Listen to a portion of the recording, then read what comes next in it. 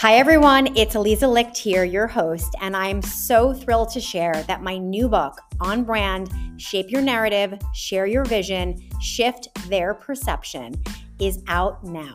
I hope you'll pick up a copy because personal branding is for everyone. It's for the new graduate starting out, the middle manager looking to level up, the executive who wants to be a thought leader, the entrepreneur starting from scratch. It's for anyone who wants to pivot or transition into something new. Because having a strong personal brand means that your name gets dropped in rooms you're not in, and that you're thought of for opportunities that other people haven't even heard of yet. So pick up a copy, and I can't wait to hear what you think.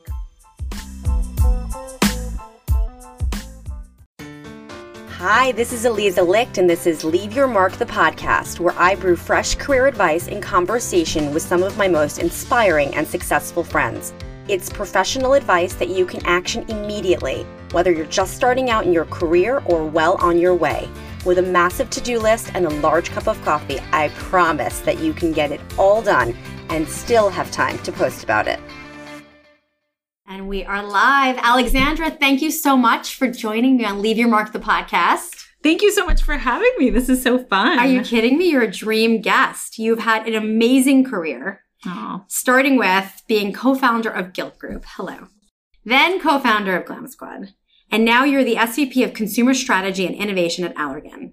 I mean, you have had the most incredible career. And what I find most amazing about you, because we are friends, so that's full disclosure, so I'm totally biased, is that you are so humble and modest in everything that you do. I feel like when we had breakfast that day and I was like, you're LinkedIn, like you're not even saying all these things. Like you're so incredibly just gracious in the way that you speak about yourself. And I want to just, take it back a little bit and understand sort of where you came from, where you went to school. And like, this is all about career advice. So people who are listening are really sort of on the beginning of their journey, I assume. Obviously, this is a new podcast, so anyone could listen by all means. But I think it's really important for people to understand like how you started your career because you've come so far and you're not old. It's all relative. But I will first say how much I loved your book. Oh, and thank you. I know I probably wasn't exactly the target audience of reading your book, but I think Leave Your Mark's the kind of book you can really read at any stage in your career. And there's so many like helpful tidbits and reminders of things that are helpful to do really at any stage in someone's career. Well, thank you. And vice versa. I loved your book too. And we did not pay each other. So there, this is not an ad.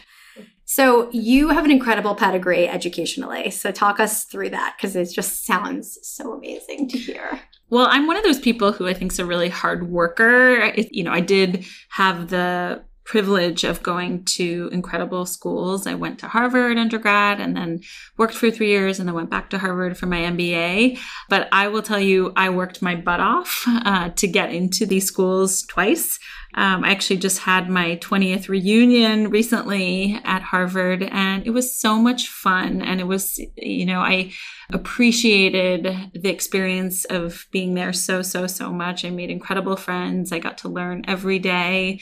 And really my world opened up on kind of a global scale while I was there. So I feel very, very lucky that I was able to go there and then take advantage of so many things the institution has to offer.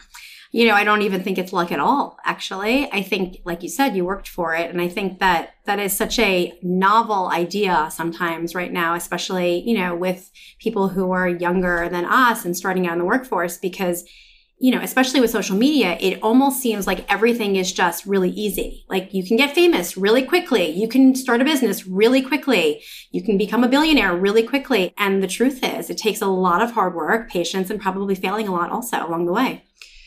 It takes hard work. And, I don't find that great things just fall into your lap. I say this to my friends, my team members, now even my family, like if you don't ask, you don't get. You got to fight for it. And part of that is really knowing what it is you're fighting for. What is your goal? I think I get a little lost when I'm not clear what my goal is, whether it's a professional goal or even a personal goal. So once I set that goal, it's okay if I don't achieve it, but it's really helpful to have that North Star of like, what am I running towards? I love that idea. But also, I don't know how you feel, but I personally feel very uncomfortable usually asking people for anything. Like I am much more comfortable being the one to give any kind of advice, any connection, anything at all. I'll write a check faster than I'll do anything else. But I tend to not want to ask for help when I need help. So when you say that, you think about your goal and then ask for it, how would you advise young people today to sort of learn how to be great negotiators right off the bat? Like, you're getting your first job or your second job or your third job and you get the offer letter. It's like, is that negotiable, that salary? Is that something that you should be like, actually, I'd like a larger number? We'd all always like a larger number. I think it depends. So if you're, let's say, first job out of college or even a summer internship and it's part of an established program, it's probably not flexible. If you have a little bit of experience, if you have value to bring to, not to say people right out of college don't have value, but if you have expertise already in some sort of a skill set, you probably have a little bit more leverage. I think part of the key to negotiating is understanding, do you have leverage or not?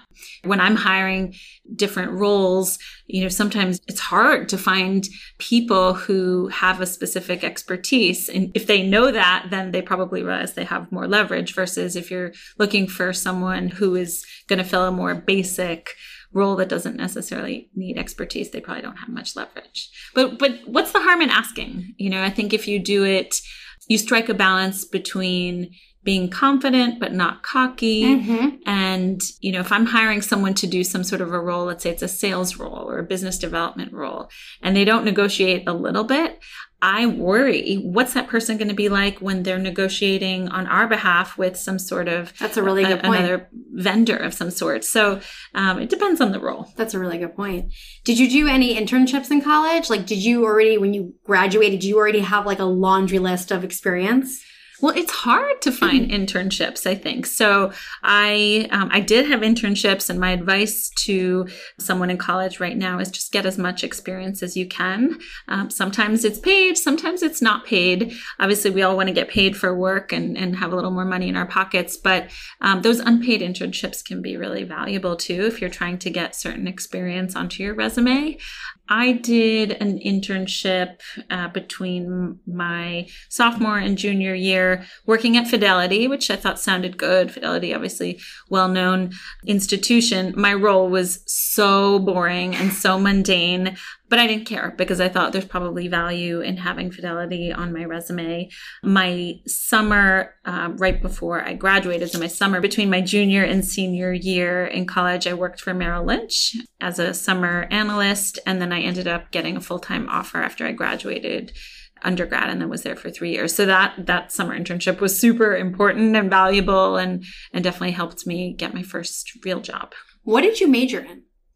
So I'm kind of weird. I created my own undergrad major, which I did, and it still exists actually. So I'm very happy about that. But it was called Romance Studies, and don't think I was like a Danielle Steele or anything like that. It was as in Romance languages. So it was French, Spanish, and Portuguese literature. So you can think of it as like I was an English lit type major, just not in English, in Portuguese, French, and Spanish. Okay, so obviously this is a podcast and it's audio, so no one can see me right now, but my jaw is on the table because it's insane. So wait, so you're at Harvard.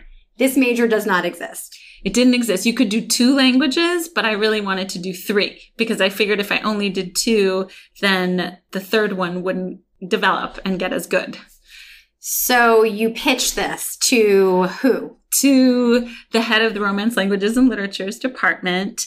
Meanwhile, my parents wanted me to study economics. So I had to bargain first with my parents and say, I want to study what I want to study. And if I can pull this off, I promise I'll get an MBA in the future. And I just really didn't want to study economics full time. I just thought that was like maybe a little, I hate to say this on a podcast, but a little boring. Okay. And I already spoke a bunch of languages and I loved reading. Anyway, so I pitched the idea. They thought, wow, if you can actually handle this and stomach this and you're interested and you're advanced enough in the 3 languages, sure, go for it. They were supportive. And then when I got my first semester of reading, I almost flipped out because I had like 60 books to read, hardcore literature books in foreign languages. And I was like, oh my gosh, I'm really crazy. I don't know what I just did. I don't know how I got through it, but somehow I did. I'm sure I skimmed. That's a great example of be careful what you wish for. Yeah, but I loved it. It was fun. It was like a chance to study what I really wanted to study. So how many languages do you actually speak now? Well, I don't use them as much as I'd like, but kind of in order. Decreasing order. English, Spanish. My mom's actually Cuban, so the Spanish is pretty native. And then I'd say kind of Portuguese, French, and then Italian would be last. Oh my God. So even more impressive than I thought. But I can't drive stick shift. Okay, great. I'm so glad neither can I. That's on the bucket list at some point. I actually don't think it's very important to drive stick shift. Okay, good. So the idea of being an entrepreneur versus working for a company, how did you sort of straddle those two things? Like, when did you decide, like, you know what? I'm not going to do the corporate America. I'm going to start my own thing. So it wasn't that black and white for me. During business school, I really tried so hard to get into an industry that I was passionate about. So my first role out of business school was at Louis Vuitton. Then I worked for Bulgari. So it was a few years working in luxury. In what area? Not digital. So it was really the store experience. Okay. So at Louis Vuitton, I was in their what they called at the time, I don't know if it still exists, the management and training program. Okay. So I wore a Louis Vuitton uniform. I was standing in the stores all day long, waiting on customers. Oh, so full on retail. Full on retail. The first role was at Saks in New York. So I was on the sales floor. And then they moved me to the flagship store. And then I moved into corporate, all within the span of about a year and a half. And then from there, moved to Bulgari, where I ran the retail stores and reported to the CEO. And that was exciting because I was fairly young. I was still in my late 20s and thought that was so exciting to report directly to a CEO. But I'd say in both roles, very quickly, I came to the realization that they looked glamorous, but I wasn't really mentally challenged by the actual work that I had to do. And I felt like these were good years for me professionally. I just got married in spring of 2007. I didn't have children. I felt these are the years where I can be working around the clock and not feeling guilty. Absolutely. Why do I feel a little bit bored? Yeah. So. I so agree with that. Actually, I tell a lot of people, and this is how I also, have not achieved nearly what you have, but I felt like I wanted to really, really work my butt off in my 20s so that I'd have a higher title in my 30s when I wanted to have kids and then have more flexibility because I was more senior. Totally agree. And I know your question was kind of getting down the entrepreneurial path, but on that topic, I do believe that being entrepreneurial, whether you're an entrepreneur yourself or you're a founder or you're part of an early stage team or just part of an entrepreneurial company, you have a lot more flexibility. And I think as a parent to young children, being in an entrepreneurial environment is really helpful and really amazing when you don't have that mandatory face time. And sometimes we all need flexibility. 100%. So as far as launching something on your own, walk us through that process. So I love being part of a team. I'm not a one-man band. I don't really get inspired when I'm by myself. I get inspired when I'm with other people. So for all the startups I've been involved in, I was very much part of a team, a founding team. So at Gilt, we launched in 2007 and we were 5 co-founders. And one of them was one of my best friends. She still is one of my best friends, Alexis Maybank. Yes. And at the time, we just had this vision of bringing the excitement of a New York City sample sale online. It was really my first startup venture. I had no idea how hard it was going to be. I also had no idea how quickly it was going to take off. And when I was in that phase of hypergrowth, we went from, on a quarterly basis, our employees doubled. So we went from one quarter, 25 employees to 50 to 100 to 200 to 400 to 800. It was crazy. That pace is insane. And also just as far as when you're starting something new that's never been done before. It's one thing if you're an entrepreneur and you're going to start a business that exists in the world, but that was really the first time that there was the idea of a sample sale online. So where did that nugget of just inspiration come from? So all the startups that I've been involved in, and even what I'm doing now today, have all revolved around really understanding firsthand from a consumer perspective, how would I like to shop, or how would I like to consume services, and what kind of education is relevant to me? So when I was 30 years old and we launched Gilt, I loved designer fashion and did not want to pay full price, sort of didn't believe in it, and frankly couldn't really necessarily in all the things that I wanted to buy. And the idea of being able to do that online in a time-saving way, being able to browse quickly and efficiently so many different brands and SKUs of product was exciting to me. And in all of these ventures that I've been involved in over the years, I'm not alone. I think I'm representative of lots of women and lots of men, not only in New York City, but all across the country and even in other parts of the world. Yes, I would agree with that. And I remember, I don't know why I remember this, and certainly I didn't know you back then, but I remember seeing Serena shop on Gilt on her phone on Gossip Girl. And that was the first time I ever learned. I was like, what is this Gilt? What is Serena doing right now on her phone shopping online? And that was a major product placement moment that I'm sure traffic to the site must have been off the charts that day. Well, I'm so glad you saw that. I'm sure a lot of people did. I know. And that was in the heyday of Gossip Girl. So, it was an exciting product placement. And, we all, for months, I had been saying, oh, if only we could get Gilt onto Gossip Girl. It's the perfect demographic. It's the perfect storyline. And, it took a while to figure it out. And I take zero credit for figuring it out. That was all our PR teams and marketing teams working on that.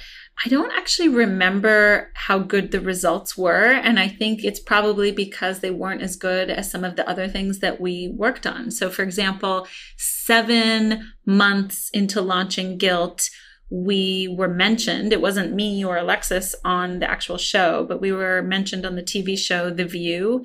And that was a moment that we'll never forget. That was a turning point in kind of the early days of Gilt, where our membership, because we were a membership model by invitation only, it tripled literally from one day to the next, which on the one hand was so exciting because we weren't really spending money at that point on acquiring new customers. It was really word of mouth. But then on the other hand, and this is what I was responsible for, it was terrifying because then we needed to get 3 times as much inventory to satisfy the demand. And that wasn't an easy thing to do from one day to the next. So it's always funny that the activations and the sort of PR moments that happen, the ones that are actually successful aren't necessarily the ones that you might predict. I agree with you. I also think it's the same with like having a celebrity talk about it versus sometimes like a micro influencer who happens to have a really engaged audience. Like sometimes the celebrity, it's like crickets, and then I'm thinking about even my book launch. Absolutely. Like some celebrities tweeted it and I was like, oh my God, it's going to be sold out. And then I was like, actually, no, 10 copies were sold. And then like some random person posted and you're like, oh, actually that moved the needle. And you know what, to bring it back to careers and thinking about that, when I think of many different introductions that panned out for me in a way that were meaningful, like the way I actually ended up kind of getting, I think, my first job as a summer intern at Merrill Lynch, or when I think about even how this Allergan opportunity where I am today came about, it's never through an obvious introduction. It's sort of maybe someone who's not even a close friend or someone you don't know that well. So my advice to your listeners would just be, always take an introduction, always take that meeting, even if you don't feel like it. Always show up when you get invited to something, because you just never know when something could lead to another thing that's really exciting. 100%. And on that note, your network at this point is incredible. How do you sort of keep up with it? How do you keep up with all the people that you know through the course of your career now? Because we all have, friends and then colleagues, people we're close with, people we're not as close with, but it's really nice to be able to sort of every once in a while just touch base with certain people. Do you have a method in the way that you keep up with people, or? So I could talk about this the whole podcast because I love talking about networking. So first and foremost, I would say that it's fun for me. So networking, keeping up with people, keeping my contacts organized, that never feels like a chore. One tool that I think is so important, and I'm sure you've talked about this already on the podcast, or we'll talk about it in the future, but LinkedIn is so valuable. So I try to check LinkedIn fairly regularly. I mean, if someone sends me a message, obviously I get that fairly instantly. But sometimes when I'm commuting, I might take a look at pending invitations, and they pile up pretty fast. Sort of the bigger your network, the bigger the invitations pile up. And, frankly, often many of these people I have never met and probably never will meet. So I don't accept invitations necessarily from total strangers, but I will accept invitations sometimes from someone who I haven't met, but I think is interesting or that I would like to meet. So love LinkedIn. I love keeping my contacts current as much as possible. So when I receive an email from someone telling me they've changed jobs, I take that extra 30 seconds and keep their email address current. I use tools like WhatsApp and Slack and text, and I play on different social media channels, and it's a lot. These days it's like a fire hose. There's email, there's LinkedIn, there's a lot, but I do the best that I can. It will make your head spin to know that something happened to my contacts in my iPhone where they triplicated. Oh, no. So I have 3 of every person.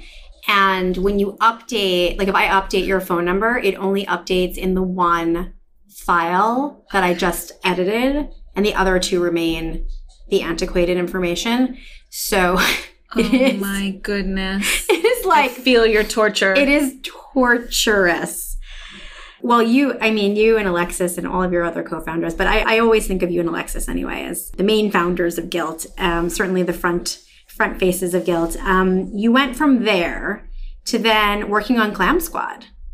And I remember when you did that. And then that was a total, obviously you love playing in digital at this point. This is like where you are.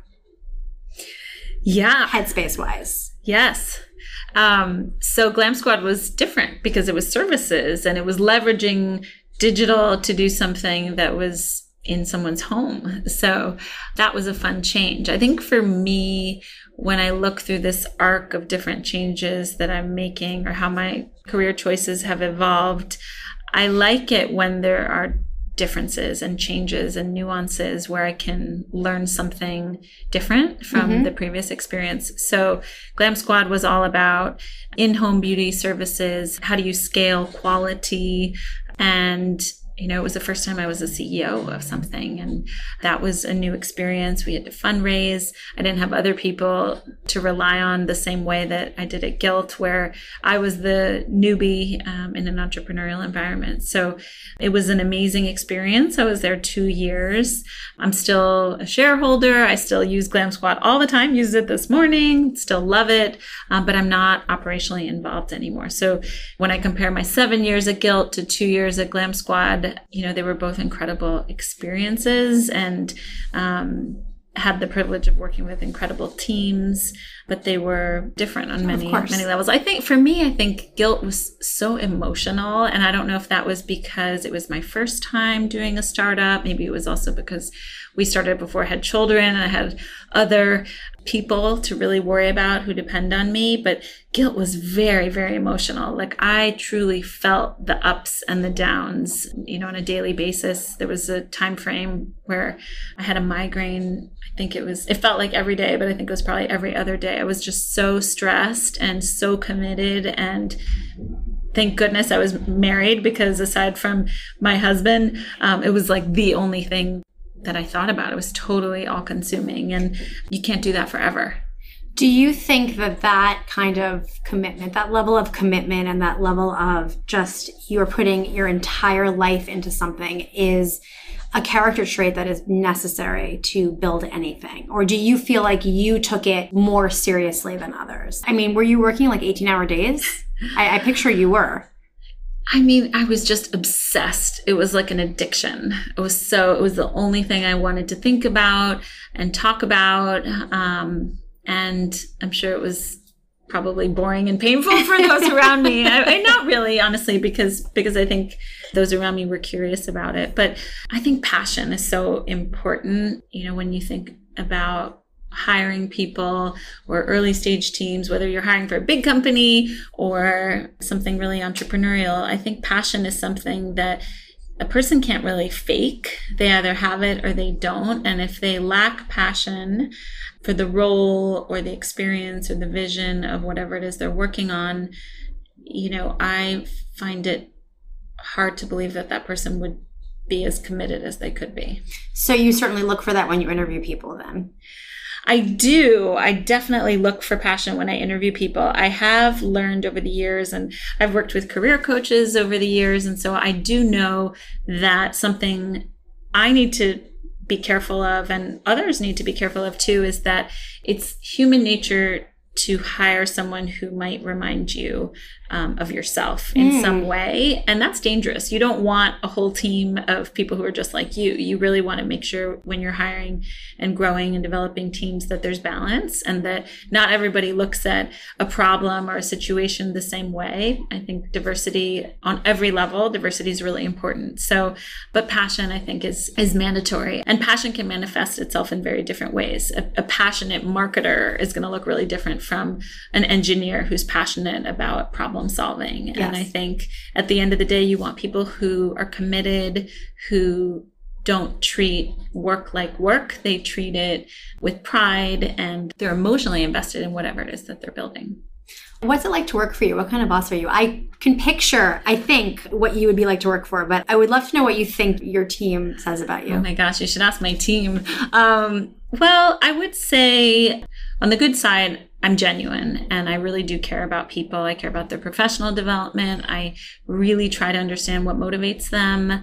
And I don't know if you believe in Myers-Briggs, but apparently my profile, which is ENFJ, the name of that profile is the mentor. Mm-hmm. So I think that sometimes comes through. I do like to try to mentor people. And I appreciate being mentored too, on the flip side. On the maybe less positive side, I have a harder time delivering tough messages. And I think even if I'm thinking a tough message, it's harder for me to articulate it. I think I've gotten better with time. Because you're a nice person. Yeah, I am, but it's important to share those tough messages. And I've learned that. And sometimes I think that when I ultimately get that tough message out, it might come as a surprise to someone who works with me because they're like, wait, you never mentioned this before. So I've tried to really prioritize being transparent. And that was something I learned in my last startup, wherever possible. And I believe in transparency. One thing that we do a lot here in what we're building at Allergan is we have surveys after team meetings, after my leadership team meetings.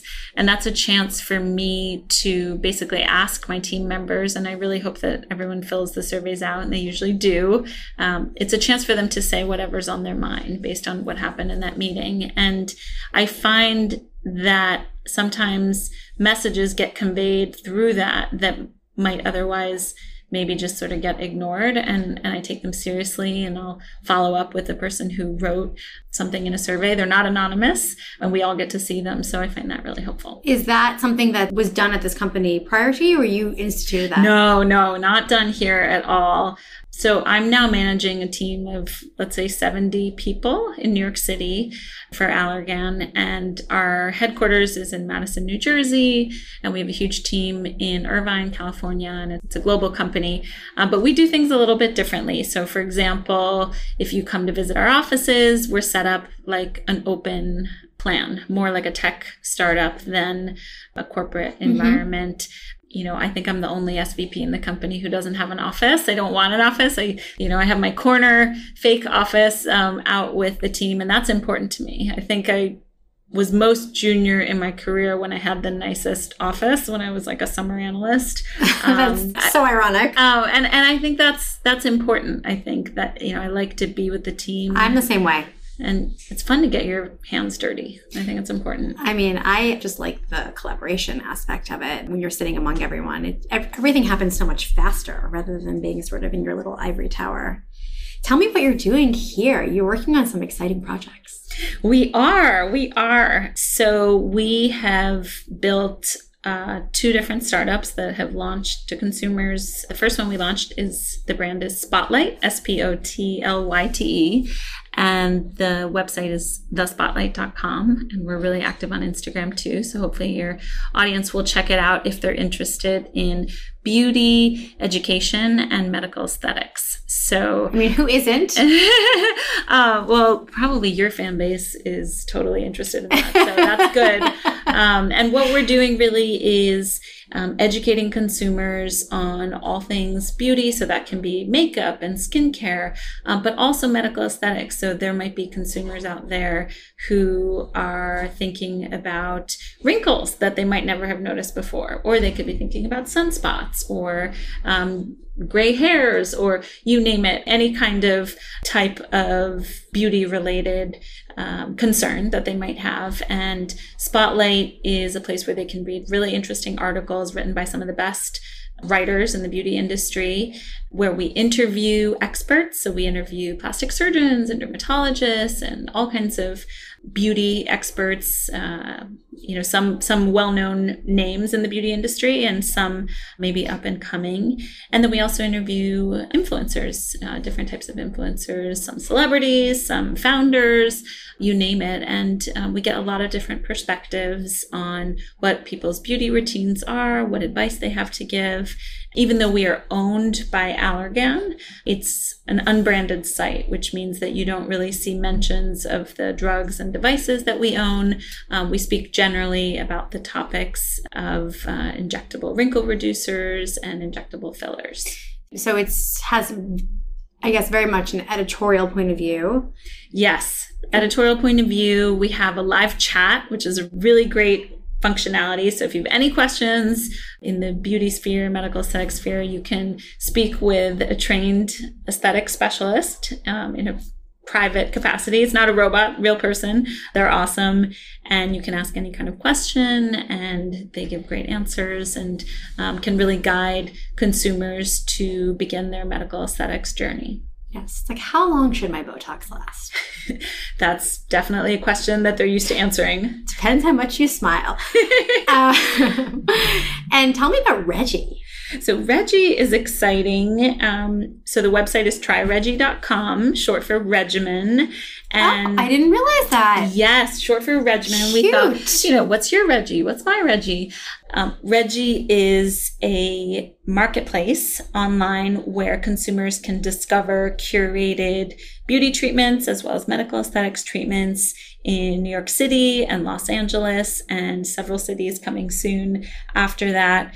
And it really saves time. I mean, the way I use it is I text the Regi concierge and I might say, anything from I need a manicure this evening and we'll suggest a neighborhood such as near my office or near where I live, and can you let me know? And within minutes they get back to me and will book an appointment for me. So it's everything from things like manicures to very advanced facials with all kinds of bells and whistles, to medical aesthetics treatments at some of the top dermatologists and plastic surgeons' offices. And it's really an amazing consumer experience. I mean, it sounds like having a personal assistant. It is. It's like your personal assistant for beauty. Like all your appointments, which, by the way, they're so annoying to make. Like there are times, I mean, every time you call any single office, it's like, can I place you on a brief hold? It's like, okay, Yep. Nothing was brief about that. Nothing. And we're in an open plan, so you can't book things on the phone comfortably. So it's so easy to text someone, and a lot of times you're not necessarily in a rush. You might be, you might not be. That's a really good point, actually. So yes, you can be in a meeting and some idea of some beauty need you might have, or you might feel very wrinkled that day, and like, let me speak to my Regi concierge and address my beauty issues. Oh my God, so amazing. I mean, you pack such a punch in your day. You're a mom as well. Oh, yes. Oh, yes. Oh, yes. I imagine there's certain things you read every morning, certain publications you read every morning. What are your go-to? Like, you wake up in the morning, do you drink coffee? Please say yes. I do. I actually like to drink it in the office, so it's not the first thing I do. I try to drink some water. I do that too, but it would be my second cup in the office. I know. I do that too, but then I'm trying to cut back. So it depends. Sometimes 1 or 2 cups of coffee.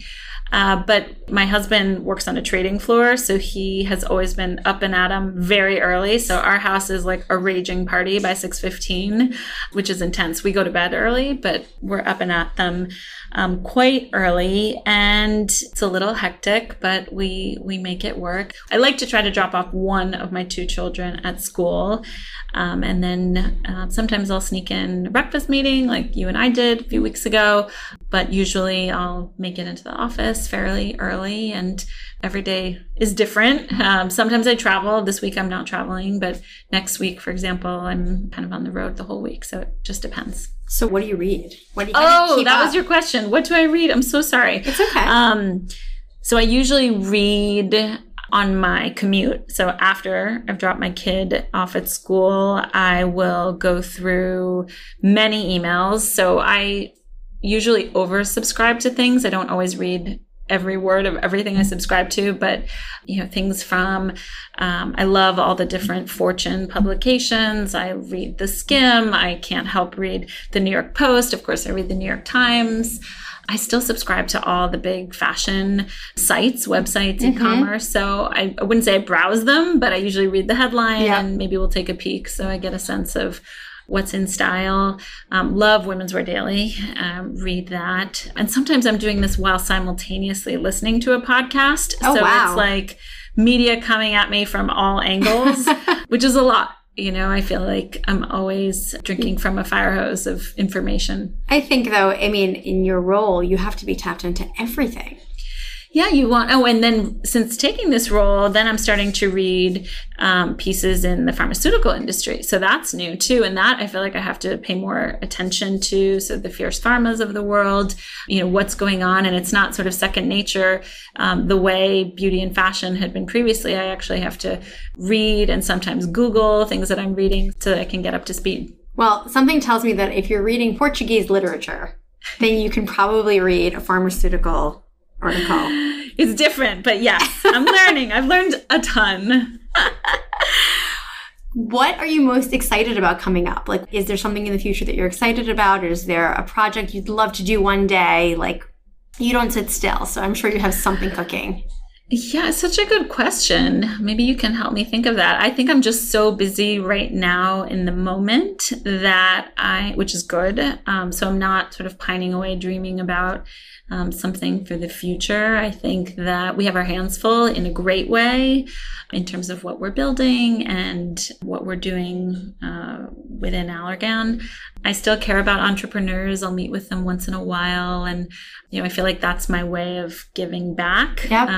So I try to squeeze that in sometimes. I think way into the future, I can see myself sitting on a few public boards or something like that, but which I've done that, a little bit of that in the past. But right now I'm enjoying the moment, which is not always something I do. I'm usually forward looking, but it's really nice to kind of be in the moment today. I think that's amazing. And I know you will bring value to whatever you do because you're amazing at what you do. And you're just wonderful to be with and work with. And I thank you so much for joining me on Leave Your Mark, the podcast. I always love seeing you. Thank you for having me. It was so much fun. My pleasure. Thanks so much for listening to Leave Your Mark, the podcast. If you want more career advice, be sure to pick up my best-selling book, Leave Your Mark.